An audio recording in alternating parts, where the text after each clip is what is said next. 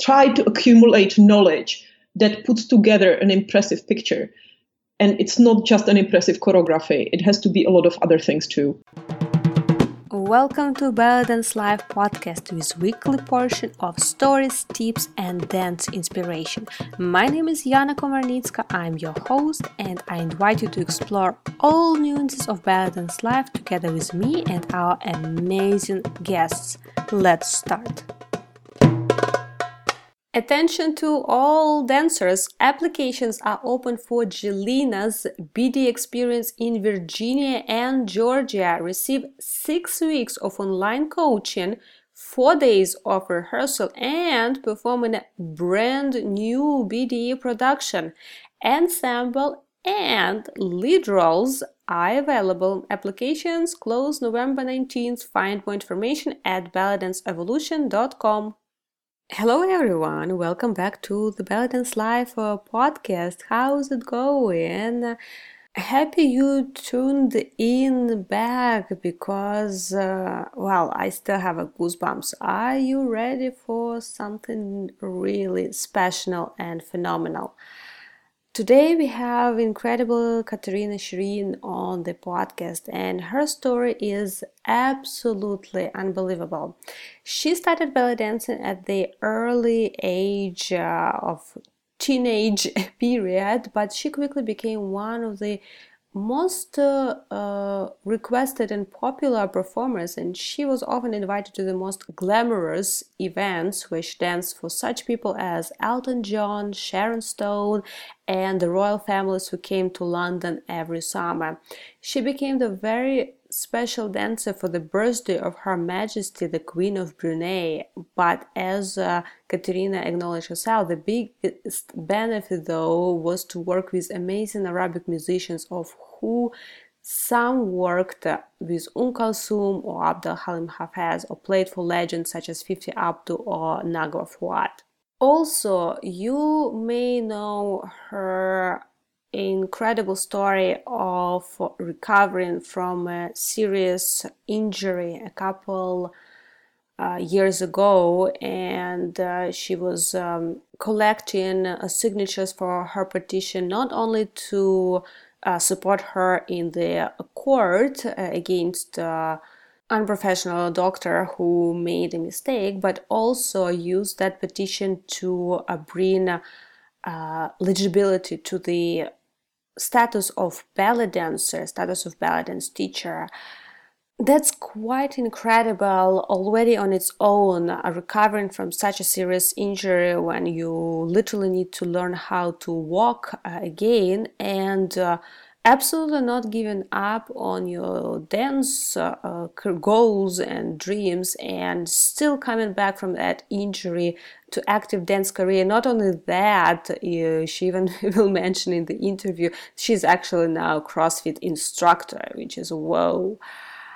But also during all those time, thinking about serving your community and bringing benefits to belly dance field in general, and even caring about those things in that state, you need to be really strong and powerful person. And those tips and things that she shared about her mindset back then, before injury, during injury, and after injury, and right now, it's very refreshing to hear someone talking about approaching dance completely without any competitive ambitions, but just truly trying to find the essence of dance and find joy in this activity and career. I'm absolutely sure you will love this episode, and as always, encourage you, don't forget to send love and thank you to our guests for sharing their time, sharing their awesomeness, and sharing their stories that I'm sure can help someone who may be in similar situations right now, or just inspire you to push it further. And this specific conversation is a great reminder that there is no limit in what we can do unless we ourselves set up those limits. So without any further delay, enjoy this incredible conversation. Hello, Katerina. Welcome to the podcast, and thank you for taking your time to chat with us today. It's a pleasure. Thank you for inviting me. Oh, it's a pleasure is mine. I know you have a very interesting and unique dance path, and there's a lot of things I'm very excited to talk about, but I would like to start from the very beginning. I know that you started ballet dance at about 16 years old. Yes. Do you remember your very first class and your impressions and thoughts that you had? Yes. I actually remember it very well. It was actually accidental because I was going to a gym for aerobics class, and once I came at the wrong time and there was a belly dance class instead. So I just stayed and I joined that class instead. And as you see, I've been sticking around since then for 17 years, is it?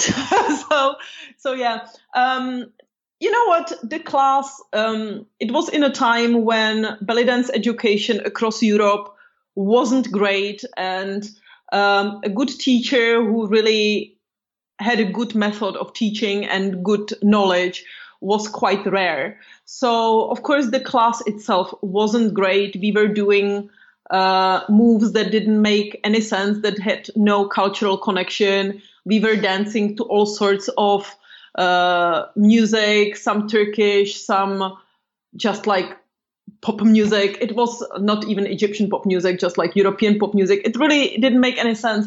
But I just remember that the thing that I liked about it was the group of women and the energy in the room. And I was attracted to that, just like women dancing together, sharing something together. That was something that I was attracted to. And the teacher who was leading the class, she wasn't a good dancer and she didn't know anything about belly dancing, but she had charisma. And I found it interesting too. And I think that this is something that is very attractive about belly dancing for a lot of women who join the classes, because they see a confident person with a charisma, and people want to be around powerful and confident women. Yeah, so true. And so funny how we come in ballet dance for so many different reasons and chances, but then whoever sticks there really gets into the dance style. By the way, do you think that ballet dance education, the scene of ballet dance education in Europe changed a lot today compared to those times? Well, I think it changed dramatically because when I remember the beginnings, just getting any sort of belly dance video of the internet was a quest for days or hours, to find something, to download something, and not to mention to figure out what it was that you're looking at was nearly impossible. And to get any credible information was very, very difficult. So basically, when I started in those times, all the belly dance education was based on trust. You basically had to trust your teacher. And honestly, I don't mean to be negative, but most of the teachers back then didn't deserve that trust. They didn't have the education. They didn't have the experience. They haven't traveled. They haven't studied themselves with people with knowledge. So it was sometimes almost a little bit like a cult. I know this sounds a little bit scary, but it was basically all about one woman having a lot of power, a lot of charisma, and people just sort of taking her word for it. And of course, with something as complex as Middle Eastern dance and Middle Eastern culture is, this is not how it can work in a productive way. So when you look at dance videos from Central Europe that are about 15 to 20 years old, you will see that there is a lot that doesn't make sense.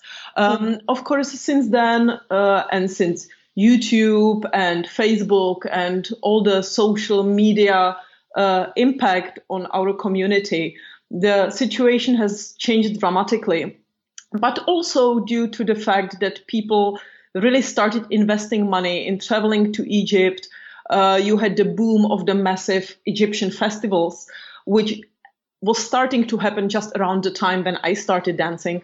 And suddenly you had festivals with 1,000 to 1,200 people, which of course now doesn't even happen anymore. So from my perspective, belly dance community and belly dance education is going through different phases and different fads, and it is constantly changing, and it's exciting to think about where is it going to be in 5 years.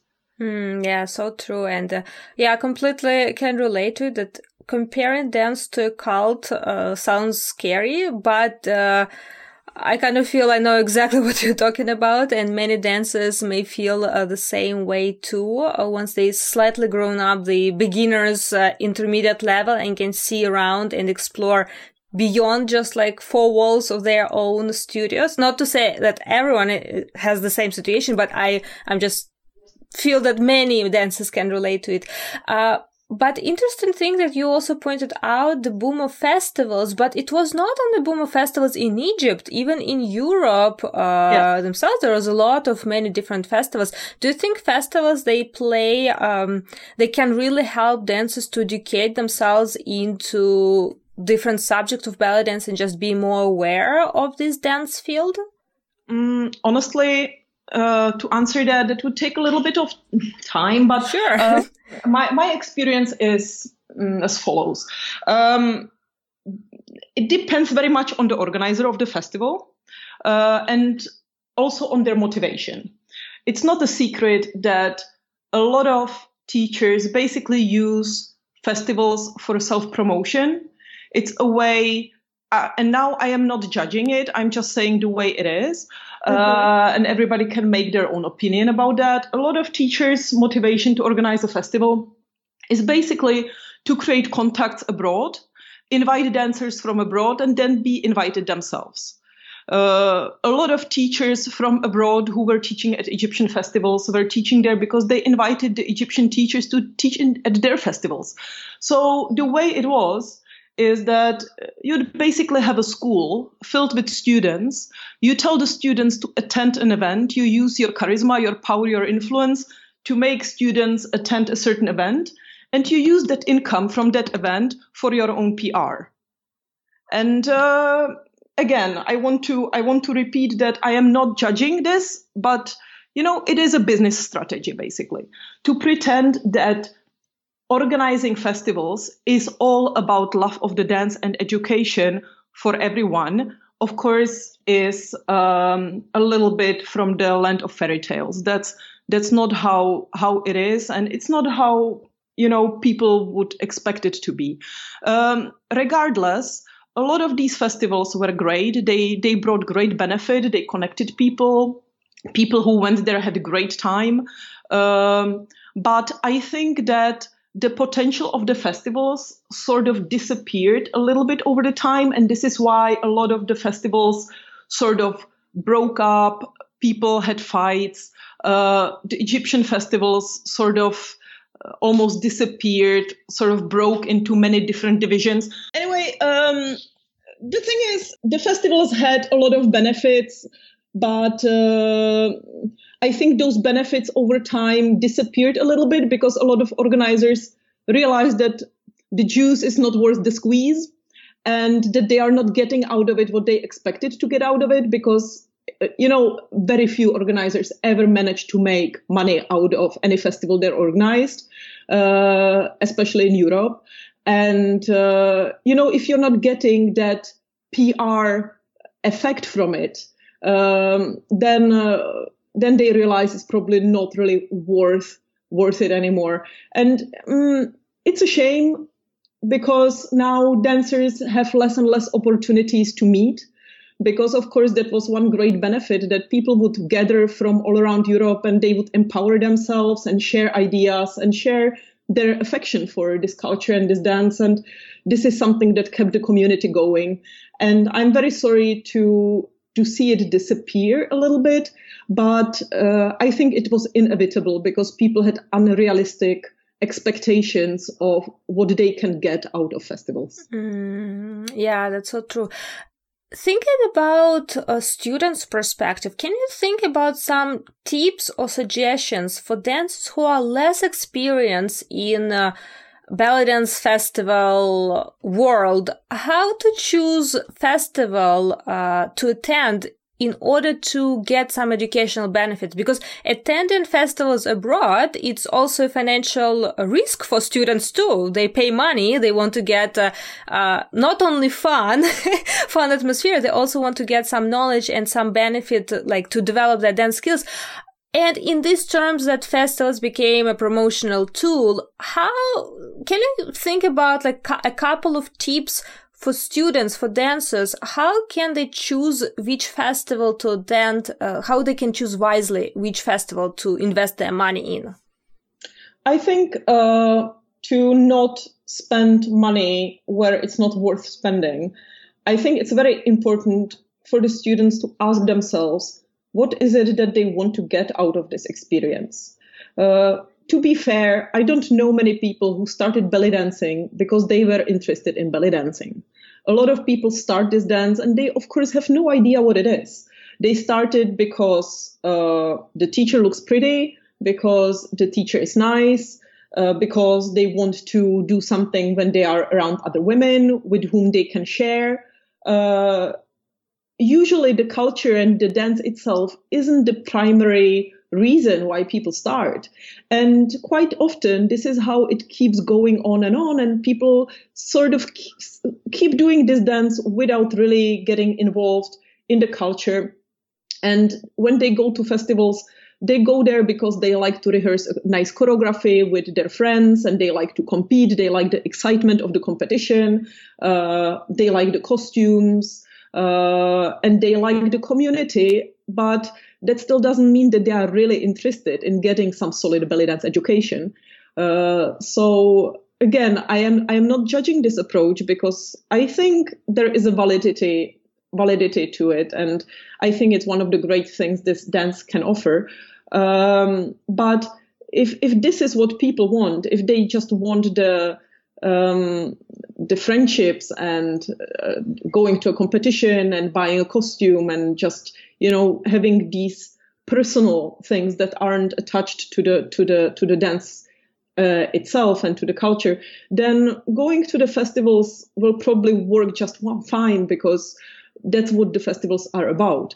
But if somebody is really interested in solid dance education, then I really don't believe that any of these festivals, or most of them, you have, of course, exceptions, and every festival is a little bit different depending on who organizes it. But I don't really believe that going to a big festival is the most productive way to really get some deeper knowledge. If somebody really wants to improve in this dance, then what I suggest would be intensive courses with one great teacher. And there are great teachers out there who do intensive week-long or a couple of days courses where they spend with the students 7 hours a day, and they talk and explain. And you come away from such a course with some real knowledge and with a changed perspective, not just a couple of choreographies. The thing is, when you go to festivals, the workshops usually take up 1 hour, 1 hour and a half. And the room is filled with people. Usually there are more than 30, more than 50 people. And what can the teacher really do with 50 people in 1.5 hours? They can basically just stand on the stage and keep them entertained. And this is what festivals are about. It's about keeping each other entertained. It's not about educating each other.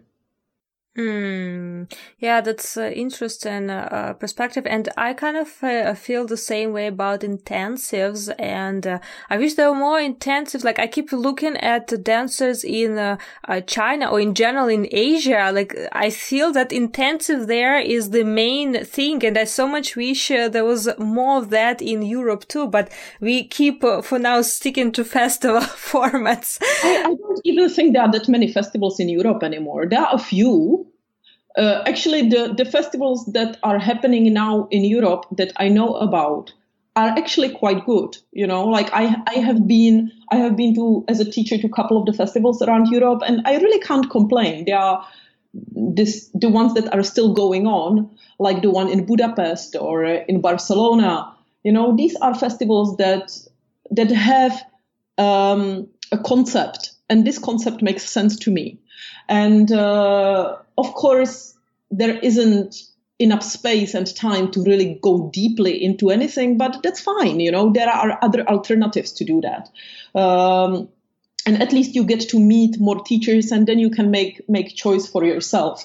But it's true that in Asia and in China especially, when I travel there, my main objective and my main focus are week-long seminars. I did a couple of 2-week intensive courses where I was teaching every day for 6-7 hours for 2 weeks, the same group of people. I had 30 people for 2 weeks every single day. And of course, you cannot compare that to anything you can take away from a festival, because it's a completely different idea. Why do you think those kind of intensives are not really popular in Europe for now, at least? Because they are expensive. It's people are much more willing to pay money for entertainment than for education. People don't want to pay for education. They want to pay for entertainment. So people will always rather throw money at a festival than at an intensive. That's how it is. For me, it's a very fascinating topic, because I'm even now keep thinking, like, what is the difference in mentality? Like, why, for instance, in Asia, people are interested specifically in investing in education? Because, for instance, if you take China, it's not like belly dance part of the culture. It's the same relationship to belly dance as if in Europe, or more or less, let's say, like vaguely describe it. But such a difference in approach to belly dance education and events. This is a difficult question to answer, but believe me, in China, you have also a lot of festivals and a lot of teachers who have no clue what they are doing. And also, you will see intensives in China, but that doesn't mean that all these intensives are really giving something. There are a lot of intensives in China where one teacher, usually somebody who is in their early 20s from Russia or from Ukraine, arrives. They do a 2-week intensive where they teach a different choreography every single day, some super challenging technical choreography. They teach folklores they don't understand. It's an intensive is not about teaching 14 choreographies in 14 days. It's not about people taking away evening-long video of different choreos that they are not able to dance anyway. The type of intensive I'm talking about is, for example, what Sahra Saida is doing in her journey through Egypt, or what Nesma is doing with her Reda style intensive. These are intensives that really make a difference. I'm not sure that the intensives in China are always this sort of intensives, to be honest. So they are very hardworking people. They are extremely competitive. There is a lot of them, so the community is very big. And they are trying to find any sort of getting advantage and getting ahead in this style of dance. And intensives are just one way of doing it for them. But I'm afraid they don't always pick the right type of intensives, because as you said, their connection to the culture and to this dance is a little bit distant. And sometimes they tend to approach this dance as a sport. So it doesn't always bring the best result. It doesn't bring understanding always. I see. Well, anyway, it's truly a fascinating topic for me, and very interesting to see what will be even in a couple of years changing belly dance scene, and now also this boom of social media and internet educational platforms, and not only festivals and intensives. So we'll see how it goes. Yeah, well, we can kind of see it already. What is happening now, that there is an increasingly big divide between belly dance as a sport and belly dance as a cultural study. And of course, a lot of the people who are trying to do the cultural study style of dance, they sort of are pushed to do sometimes something that is a little bit sporty because this is where the money and the business is. But also the people who are doing the sporty style of belly dance, they don't want to feel like they are just frauds. You know, they don't want to look like they have no idea what they are doing. So they are, of course, trying to sometimes catch some of the cultural aspects of the dance as well. So, but regardless of that, you know, there is quite a big divide between these two directions. And what I think will happen is it will just get increasingly divided.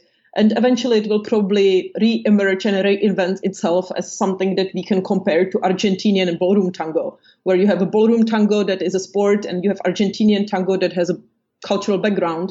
And the people just live peacefully next to one another, probably with, some things in common, but it's a very clear divide.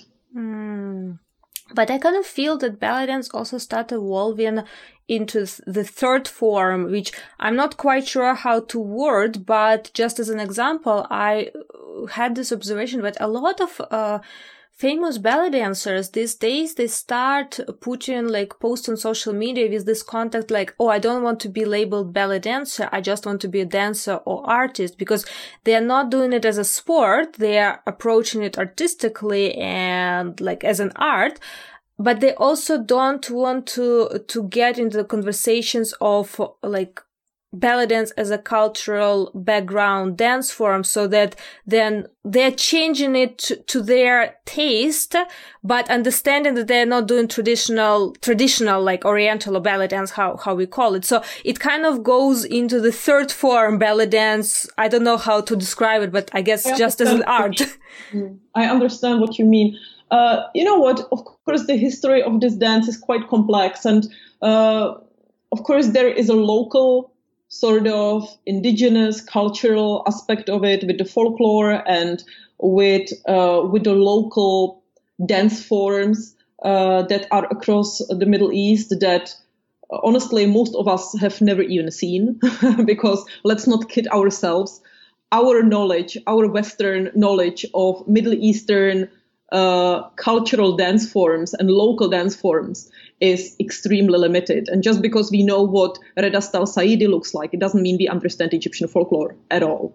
So there is this sort of social dancing, community dancing, local expression through movement that doesn't have anything to do with shows, really. It didn't have anything to do with shows, really. Until quite recently.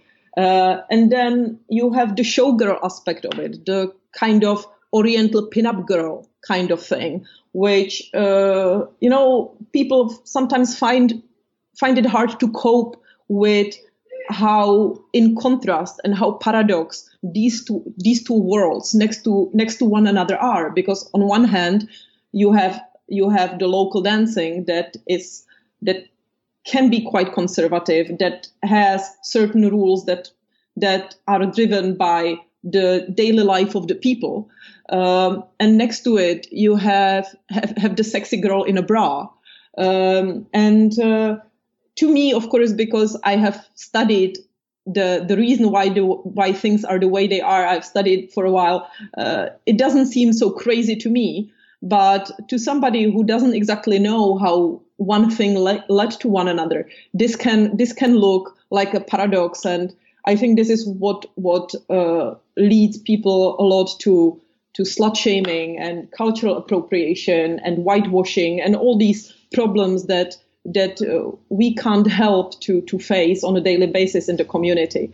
And what you said is, of course, it's interesting that a lot of people sort of draw inspiration from Middle Eastern dance, but then at the end they don't want to be associated with it because they feel like it's limiting them. I don't really know what to say to that. I just leave it to everybody's best conscience to do what they are doing to the best of their ability. I know what my path is. I know what I am not willing to do and what I am willing to do. And my path is very connected to the culture. And I am honestly trying to do it right and not to offend people of the culture with what I'm doing, and sort of pass on my knowledge and what I have learned. And the people who are trying to take a more free artistic approach to it, I think as long as they are drawing some inspiration from Middle Eastern culture, they should take it into an account. And it should be their artistic responsibility to know whether they are crossing lines or not, and constantly and consistently look into that danger. Even if they decide to be free, as long as they are drawing the inspiration from this culture, this sort of responsibility goes, both ways. They are taking something away from it. They owe it a little bit of consideration, in my opinion. So, yeah, that's what I think. Yeah, I absolutely agree. I actually was referring to a slightly even different angle on this topic, because I was referring more to artists who mostly are in the festival world, and they are not the ones who are promoting like sexiness or open costumes and etc. Whatever we see craziness there too. But I was just curious about your topic, because the topic of like what is authentic in this dance form and who has the right to bring anything new, and also the topic of foreign like white dancers doing ballet dance, and should they only follow examples of Egyptians, or do they have any artistic freedom too? Like it's very there is no right or wrong answer. I don't think there is any answer there, like really. When you look at it historically, there were Slavic slaves at the Middle Eastern courts in the Abbasid dynasty. So, women sort of being expected to perform, white women being expected to perform a certain style of dance isn't something that we started in the 60s in USA. So, I know this is might seem a little far-fetched, but I don't think that this is a dance that only Middle Eastern people should be entitled to do. That's not what I think, and obviously it's been my job for a long time, so it would be hypocritical of me if I did think that.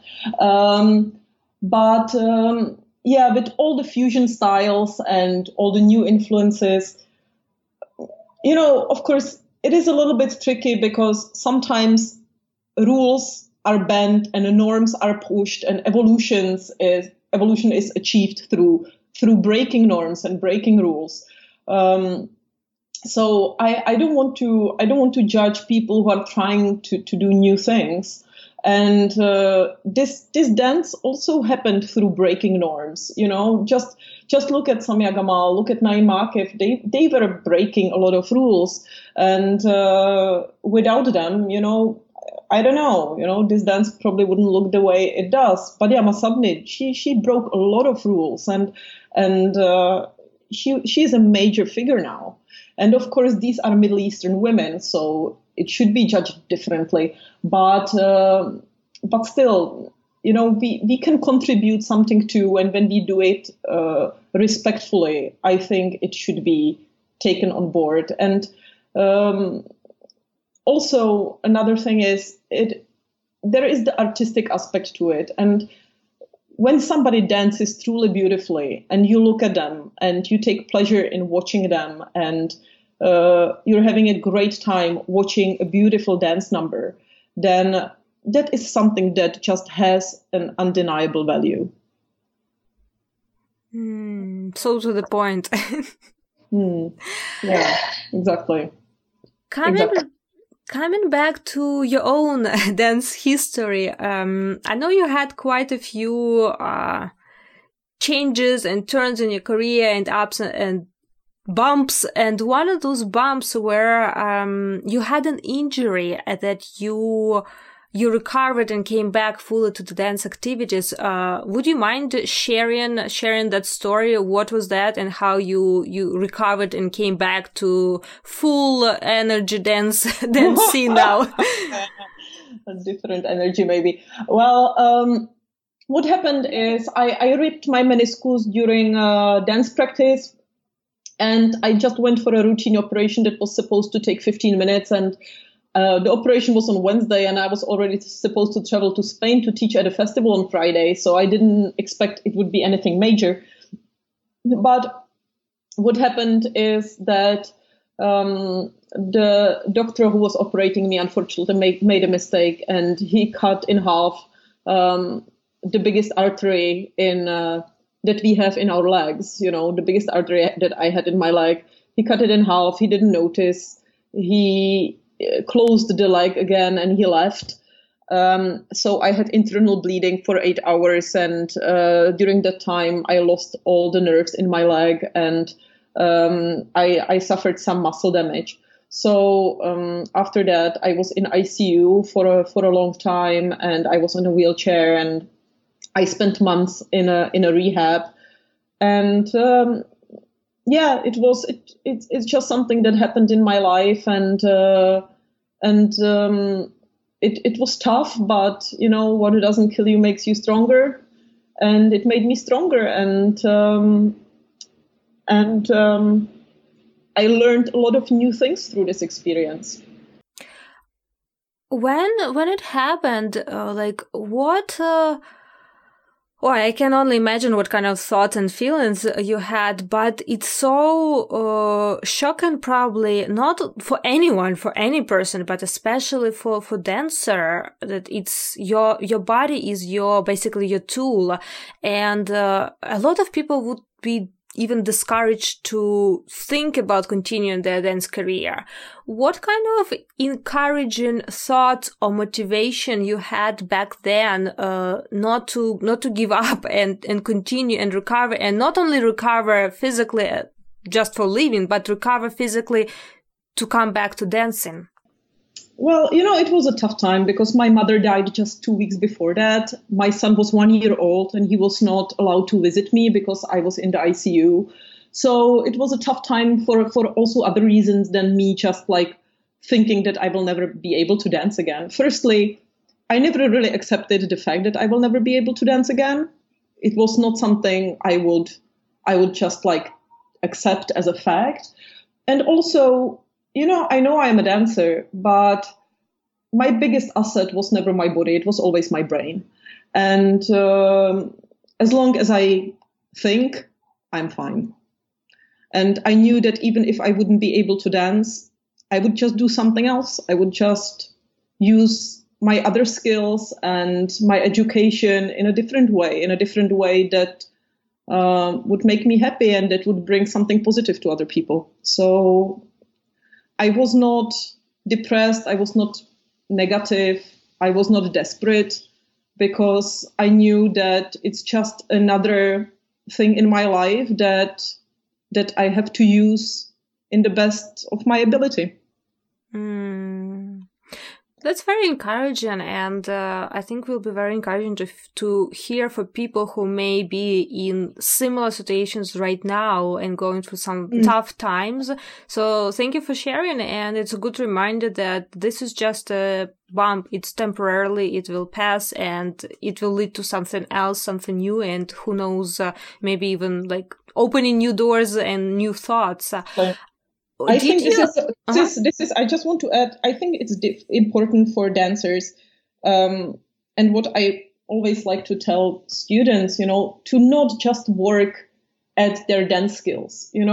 Belly dancing and oriental dancing and being a dance teacher or a businesswoman in this area, it requires a lot of other skills, and you can't just invest all your energy and all your time just in practicing dance moves, because it's just not enough. You have to develop in other areas, study, learn things, just try to accumulate knowledge that puts together an impressive picture. And it's not just an impressive choreography. It has to be a lot of other things too. And once you have that, then if you break your leg, you are not going to be done because you will always have other great things in your life. So true. And did your approach to dance change before and after injury? Honestly, not really. Not really. The major changes in my dance life happened quite early on. They happened in about the first 5 years, and after I sort of found a solid ground beneath my feet that I knew I want to walk on, and I sort of found a direction in this dance that made sense to me. Then I just kept going on it, and I just kept walking on that path. And when I restarted after my injury again, I just sort of picked up where I finished before it happened. I see. But did you add any, I don't know, fitness or strength or some other conditioning after injury that was different? I have, but to me, that's only partially connected to the dance. Because I had to learn how to walk again. I had to start working out. I had to start going to the gym. First, I could not do anything because my ligaments were too short. I had no muscle mass. It was quite hard in the beginning. And then I started going to the gym. I found a personal trainer, and it kind of went crazy, a little bit crazy from there, because I really started liking this extreme work, because this is the thing, when you reach a certain limit of how much you can do with your body, and there are a few things that are as difficult as like starting to walk again. If you spend 2 months just being descended on a wheelchair into a swimming pool because there is nothing else you can do, and once you manage that, and once you get up there, and once you are determined that you are not going to stop, that you want to do more, then sky's the limit. And once you realize how much space you have above your head and how far you can grow, you never want to stop. So when I was in the rehab, I decided that I want to run a marathon, which seemed completely crazy at the time because I still can't really feel my leg from the knee down. And last year I ran a marathon. So and now I do CrossFit, and I'm a certified CrossFit coach, actually, even though I don't do it. But I just like, I'm a nerd. When I'm into something, I like to have a certificate. So these things, of course, evolved, but they are not necessarily about the dance. They are more about me and about, using my potential, seeing what I can do and doing it. Oh, wow. Marathon and certified CrossFit trainer. Wow. I do lift heavy things. Well, that's quite a change and the contrast to the experience. You also were really tapping early on the social media tools, and you were sharing a little bit of your experience through social media, even about your injury. But also, I know that you were doing I believe around 2014, 2015, you were doing your blog with very cool, informative articles. What did you push you to start sharing things with your blog, and why you stopped? I was just looking at the blog the other day, and I really just published a few things, and not much. What the interesting thing I did in 2004, I organized a Middle Eastern Cultural Symposium in Prague at the municipal library with the support of Czech Ministry of Education. And that was an interesting project where I invited various scholars and some inspiring, amazing people like Morocco and Sahra Saida and Farida Fahmy to lecture. So that was an interesting project. So some of my articles came from that experience. But honestly, I just enjoy to write. Writing is one of my hobbies. I enjoy eloquence as a skill. And my mother was a screenwriter for the television. She was a movie maker and a screenwriter. So, writing was always a part of my life. So one of the reasons I wrote the blog was because I enjoy to write, and also because when I traveled as a dancer, I came across different situations and experiences, and sometimes writing about it was a way to process my thoughts, and learning from the experiences through articulating these thoughts. I also know that you're a grandparent, one of your grandparents, they're somehow related to the translation field and new 10 languages. Wow, that's interesting. Yeah, my grandfather, he spoke 9 languages. So, yeah, he taught himself Hungarian, which is, to me, amazing. And my grandparents from my father's side, they wanted me to be a translator. And I started learning German when I was 4. I started French when I was 6. I started English when I was 10. And again, speaking foreign languages is something that is natural for me, and it's just a better way to express oneself, and it improves the way I'm able to think about things. I hope. But anyway, as you see, I didn't really become a translator per se, even though to me, dancing is sort of metaphorically a way of translation, or a way of translating sound into movement and emotions into movement, and passing on a certain message from one medium through another. So yeah, this is my way of translating things in my own language, I guess. Yeah, that's beautiful. And dance is literally a universal translation of feel that we don't need to even learn or understand. We can just feel it and feel cross-border translation of feelings and emotions and maybe even thoughts and ideas. I think the parallel between dance and language works very well on many levels. When I'm trying to explain something in my workshops or in my classes, I very often use language parallels and language metaphors, because the connection is definitely there. Dance is a language. It's a language that we can learn, or and we can learn to understand. But we can also just repeat the words without understanding them, and that's what some dancers do as well. What aspects of dancing, or which topics you wish dancers were thinking or asking about more often than they actually do? I guess I wish people would be a little more interested in the music. I know a lot of people are, and maybe some dancers who are listening to this podcast are now jumping off their chairs and just putting the volume up on their Kulthum album that is playing right now. So yeah, I'm just like, in general, I think people are neglecting a little bit the fact of how deep the meaning is when it comes to this dance, and that it's not just an audio background to the movement, and that it's not just a tune that you just choose and then you present yourself to it.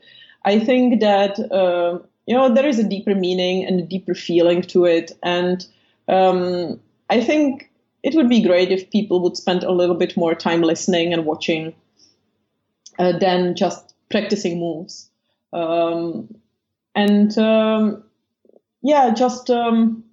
People who love this dance truly, they will look for these things, because it's like when you fall in love with a person, you check their Facebook page. You want to know things about them. You want to know what did they study. You want to know how how they lived when they were children. You just, when you love something, when you love someone, you want to know them.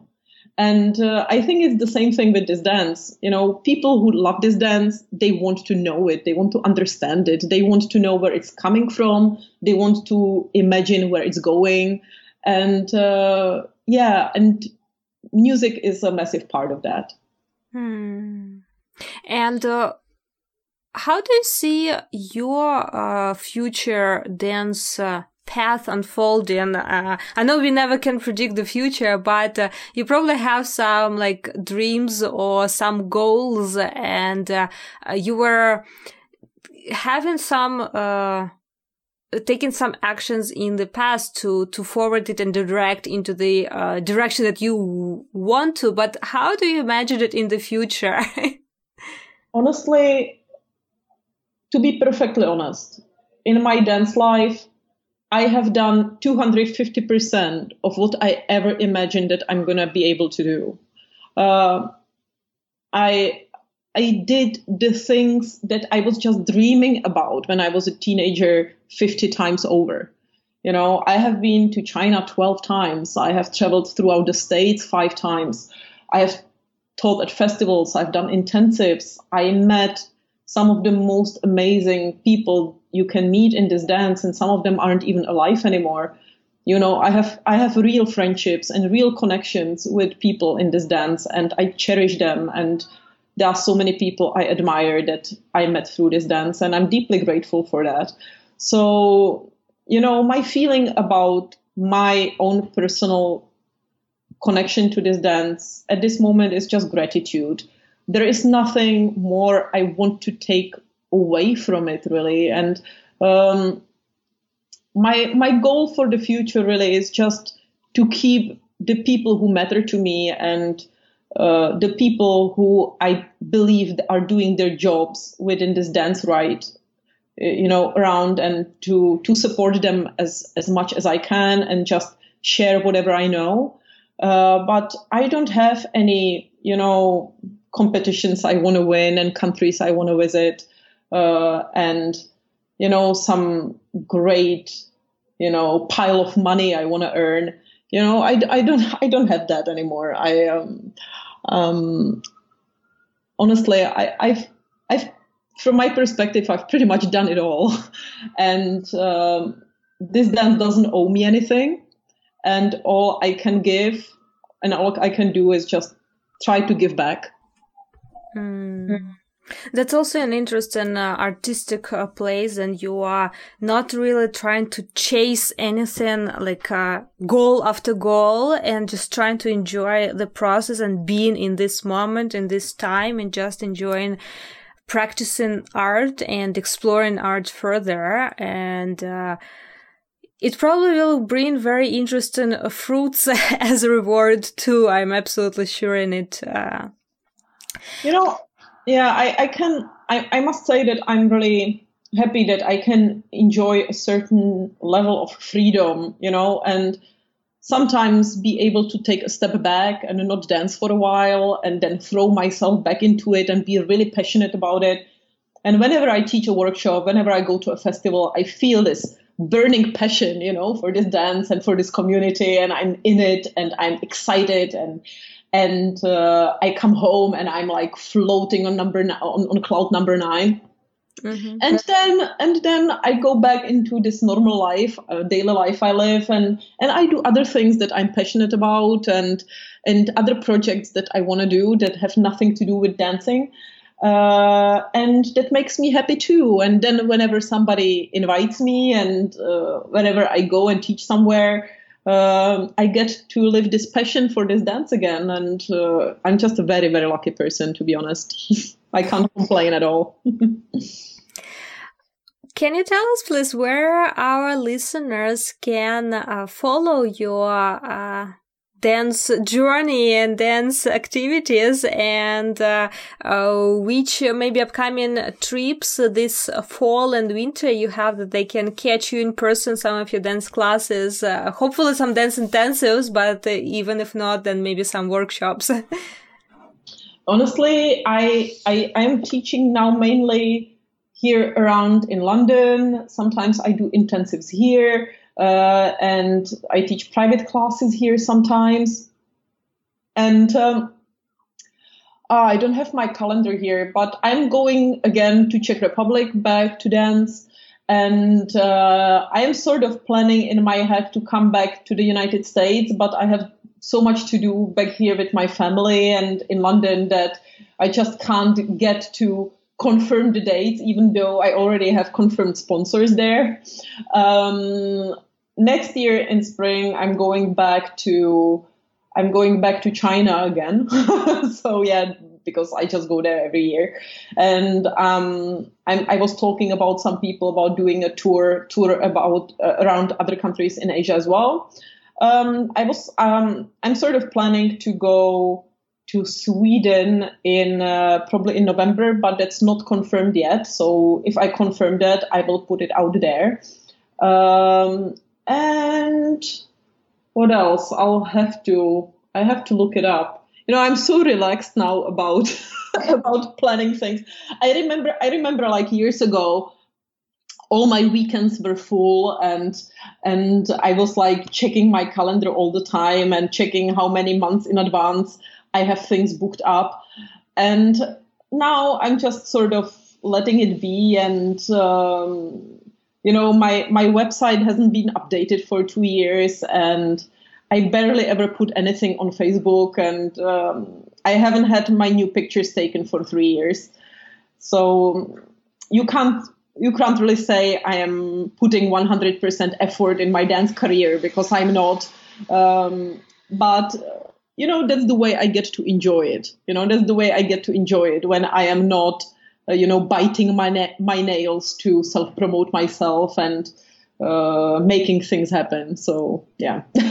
Well, dance career is not only things that happen or showcased on social media. It's still a dance career. So and to be honest, I'm listening. I'm even a bit jealous, because sometimes we get overtaken by all this social media and promotion hustle and everything, and we sometimes forget just be and just live and just let the things happen naturally, to just according to what is our passion and what is our focus and work. So, but if you are putting out things, where do you usually put them out? Is it Facebook? Is it Instagram? I put things usually on Instagram and on Facebook. And I have to learn how to edit my website, honestly, because my husband, he is this like amazing graphic designer who made this crazy website for me that I love the way it looks, because I love crazy things. But he hasn't taught me how to edit it. So yeah, I have this crazy website that looks really interesting, but there is nothing there that would be updated. So I have to really look into that.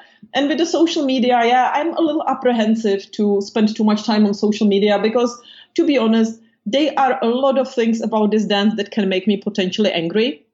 And in the past, there were a lot of things that took the better of me and that made me crazy. And then I felt compelled to react to them and get angry. And you know what? I'm not doing that to myself anymore. When there is something that I feel is unethical or has some sort of negative impact on the community as a whole, then I speak up. But when it comes to my own negative emotions, I have no time for that anymore. So I am not really following much of that. I used to, but I just don't. That's good for you, honestly. Anyway, I will add links to your social media in the show notes. So whoever is listening now, you can easily find and connect to Katerina via social media, and hope for good luck to catch all announcements from her. And if you have any questions about anything that I said, or would want to confront me and have a heated argument, yeah, I always like those. So feel free to contact me. Or just message saying that you related to things that Katerina shared as well, not just arguments. But you know what? I know there are a lot of people out there who kind of, when they listen to me, they nod their heads and what I say makes sense to them. But I also know that there are a lot of people who sort of look at my approach and they have issues with it. And sometimes they don't speak up and they rather, keep it to themselves. And I just want to let them know that they don't have to. I'm a person who likes to talk about things. So don't be afraid. And even if you have something to add or, something you would want to discuss, just reach out. It's fine. That's great. And yes, not every conversation needs to be an argument. It can be just conversation of different ideas. Well, we can exchange ideas. That's one of the great things about that I took away from going to festivals. You always find people who like to exchange ideas. Yeah. Well, thank you so much for your time and sharing. I loved how we right away got to the meaty point of conversation, like right from the first seconds of it. But I also want to sum up our conversation with our traditional signature question of the podcast. And I ask this question every single guest, and I love hearing sometimes different, sometimes similar answers to it. So I'm very curious about your. Very honest, so shoot. And the question is, what makes you fall in love with belly dance again and again so you keep doing it for so many years? This is so funny because I just posted an answer to that on my Instagram today when somebody else asked me that. It's literally just like half an hour ago. I know, but I was hoping I can rephrase it somehow. It's fine. And it's a good question. And it's a question that it doesn't hurt to ask that ourselves. And, there are a lot of things about ballet that you can love. And of course, one aspect is how it improves our relationships to ourselves, how it improves our relationships to the people around us, and what it brings us in the long term. And I think that in the beginning, I was really more into the instant impact of it. It was like something that would bring me endorphins. I would instantly just feel good. And then I would go home and just do something else. But over the time, I realized it's something that can bring me fulfillment and that can give me purpose in the long term. That, being a teacher is an amazing thing. It's coaching people, sharing with people, and studying through being a teacher is just a unique experience. And I am really deeply grateful that I found this dance because it allowed me to be a teacher and it allowed me to form myself to be the teacher I wanted to be. And I really loved this dance for these opportunities it has given me. And then, of course, when I look at the dance itself, that is something that is a little bit difficult to judge because when you are in it for so many years, you can't really just say one thing or two things that you love about it. But as I just answered this question, there is an amazing balance and ratio of freedom and rules within this dance. And it's a lifelong journey, and it's a very exciting journey to figure out what the rules are, how to translate them into movement, how to transmit the message of this culture through your body and through your understanding of this culture. And all these amazing new influences, you can just spend one day watching videos and listening to music, and it can change your perspective and it can make you better. And it's just so much freedom that you can explore, but also so many interesting restrictions and so many interesting rules. And so many interesting traditions that you can learn about. That I just find it very exciting. I just find this dance and this culture and the contradictions and the problematic aspects of it and the politics of the Middle East and how they connect to the dance and the religious aspects of this culture, how they influence the arts. I just find it truly fascinating. Thank you for listening, everyone. I hope you enjoyed this episode, and if so, do you know the best way to support this project is to share it with your friends.